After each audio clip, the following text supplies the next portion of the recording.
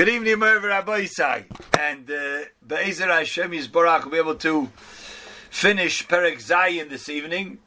These are 5 different ways of seeing if somebody's kniya, somebody's behavior patterns follow what is truly in his heart and his mind in terms of being a Bala kniya, being someone who's humble.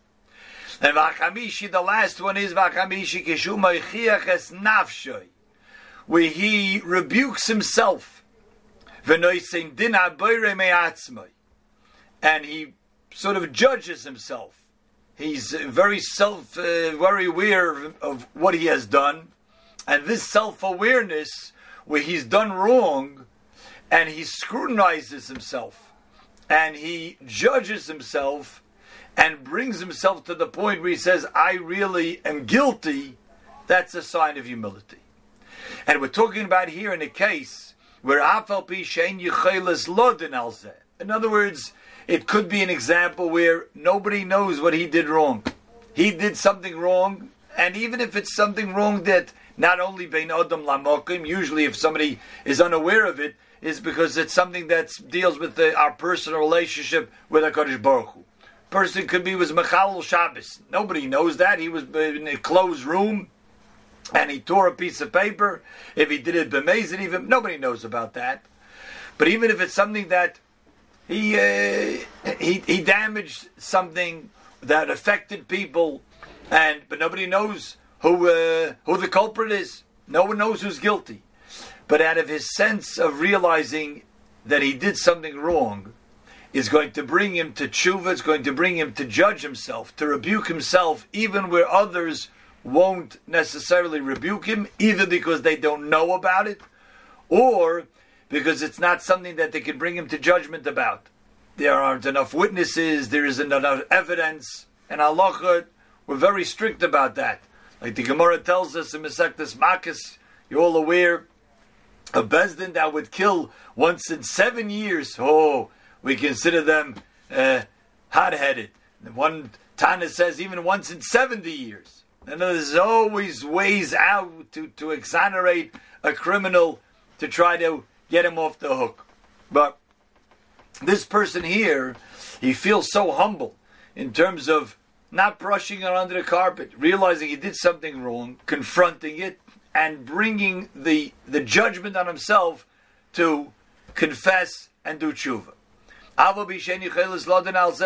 That no one else is able to bring him to judgment on this. But yet, he's meichiches nafshay.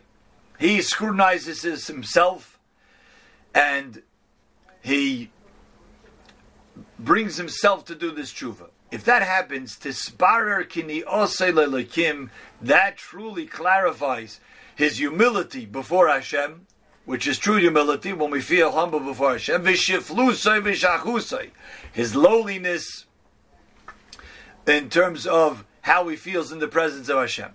The example that is cited over here is a pasuk in Ezra, where the pasuk says, "Anachnu mo'alnu belokeinu," that there were Jews at the time of Ezra who had assimilated, who had intermarried.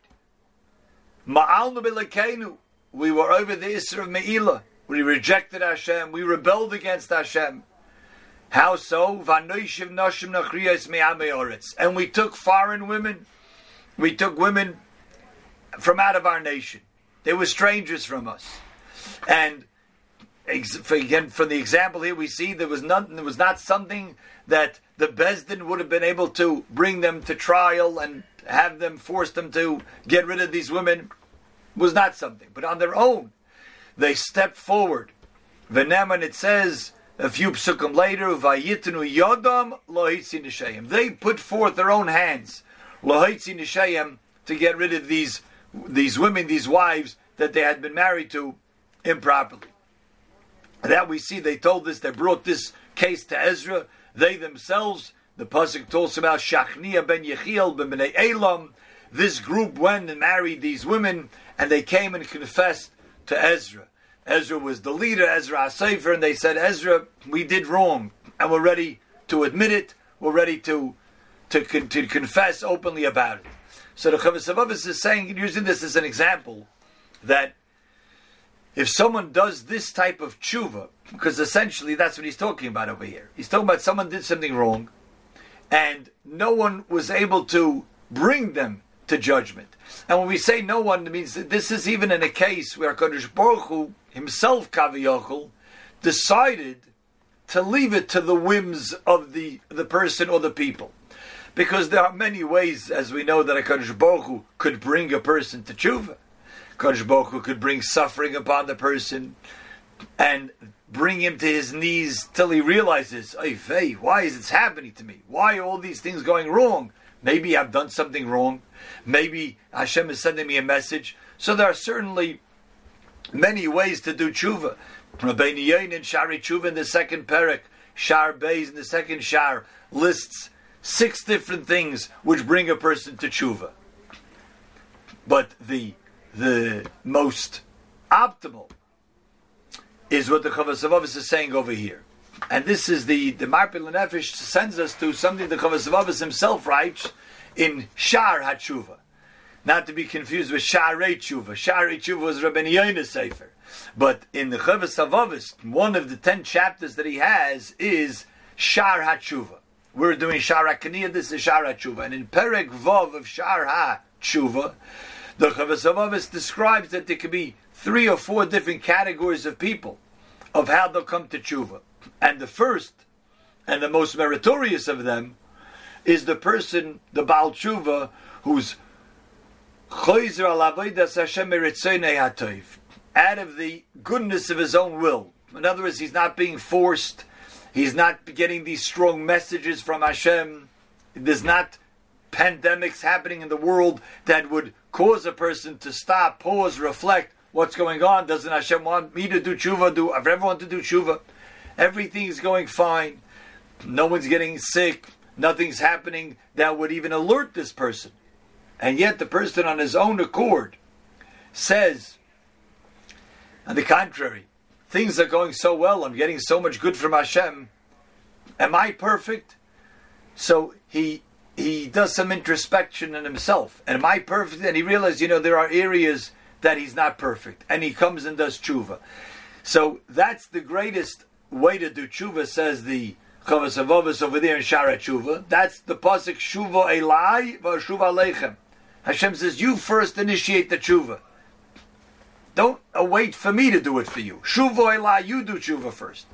And here in this piece, in Shar HaKaniyah, Chavos HaLevavos is using this scenario here, this example of a person coming forth and doing tshuva on his own accord, not being forced. It's not out of old age. It's not like it's a time of the year like the Rabbeinu writes, it's before Rosh Hashanah Yom Kippur, everybody's thinking we have to do better. No, it's the middle of Chodesh Shvat, and things are fine, and there's nothing forcing him, there's nothing necessitating him to do tshuva, but just it's out of his feeling of inadequacy.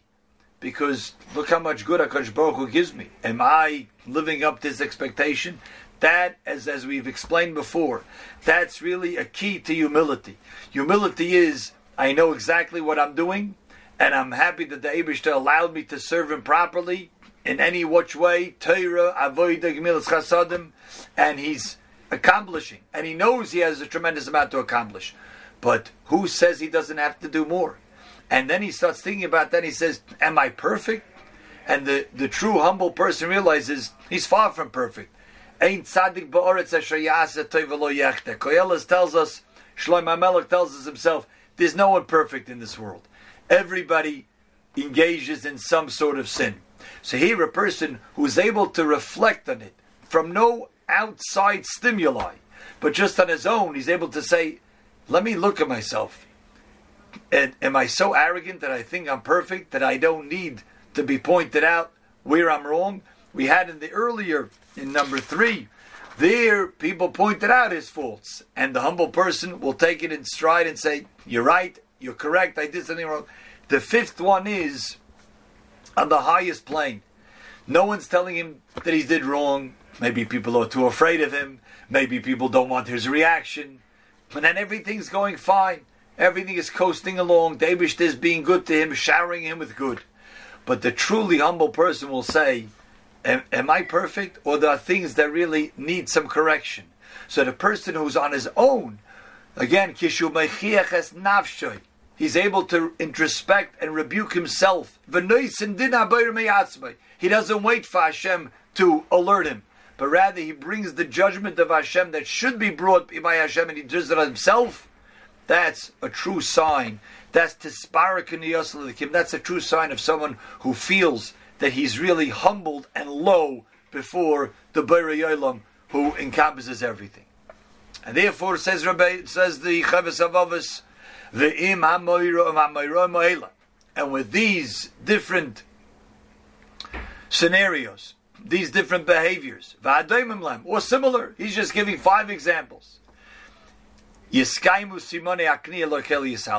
really would bring out, these are the symbols of somebody who truly has humility before Hashem, and the lowliness for those who are truly humble. And you could really see the truth that's in their heart. Because there are people who are phonies. Maybe sometimes we ourselves are a little bit fake. And we try to, no, please, don't get up for me, don't sit, don't give me your seat, no, you don't have to give me the sefer. People want to do us favors and we think we're being very humble. Sometimes it's not humility at all. Sometimes it's actually arrogance. To say like, what, I can't do it myself. I need you to do this for me. I need to owe you a favor. Can be many things that are causing the person to act in a humble way. But true humility is these 5 things that are mentioned over here. These are real tests. These are real signs that this person is truly humble, that what's within his heart is teichi gebari, his inside is like his outside. Tam and Ish will be finished now. Perek Zayin in Mitzvah Hashem. Tomorrow evening we'll move on to Perek Ches. A good Tanakh, Rabbi Say.